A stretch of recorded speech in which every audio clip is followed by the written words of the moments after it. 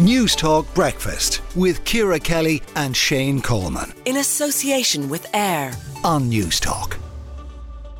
US President Joe Biden's not going to face criminal charges for taking classified information about national security matters with him when he left the vice presidency in 2017, according to a prosecutor. But there were biting comments in the report about his issues with memory loss that prompted an emotional Joe Biden to defend his mental competence in a rare evening address to Americans, which we heard a little bit earlier. David Smith is the Washington bureau chief with The Guardian. David, it was a tetchy affair, that press conference.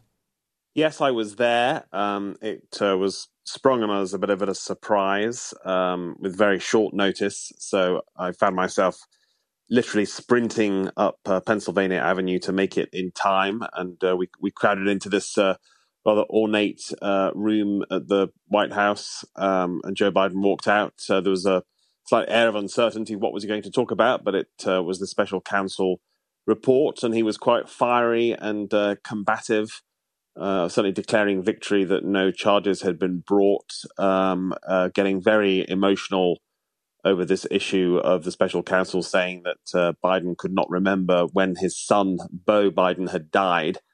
And Biden said, who the hell does he think he is and why is he bringing that up? And then it was fairly combative with reporters who were fairly aggressively pushing him on the issue of his age and his memory, and Biden insisted my memory is fine, but sometimes was jabbing his finger and really trying to be quite forceful. He did, of course, damage his own argument by confusing the presidents of Mexico and Egypt during the same press conference. So, did this do Biden more harm than good, do you think? Well, yes, you're right. And he came so close because he'd finished the main exchanges.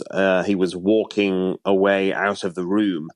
And then somebody asked him about the hostage negotiations in Gaza. And Biden could not resist taking one more question. And that was his downfall because, as you say, he mixed up the leaders of Egypt and Mexico. And this followed just in recent days where he's talked about meeting leaders of France and Germany, who in both cases were already dead, and confusing them. So it fitted a pattern, and certainly it therefore probably did him more harm than good, certainly in right-wing media, who seized on all this and described the press conference as a disaster.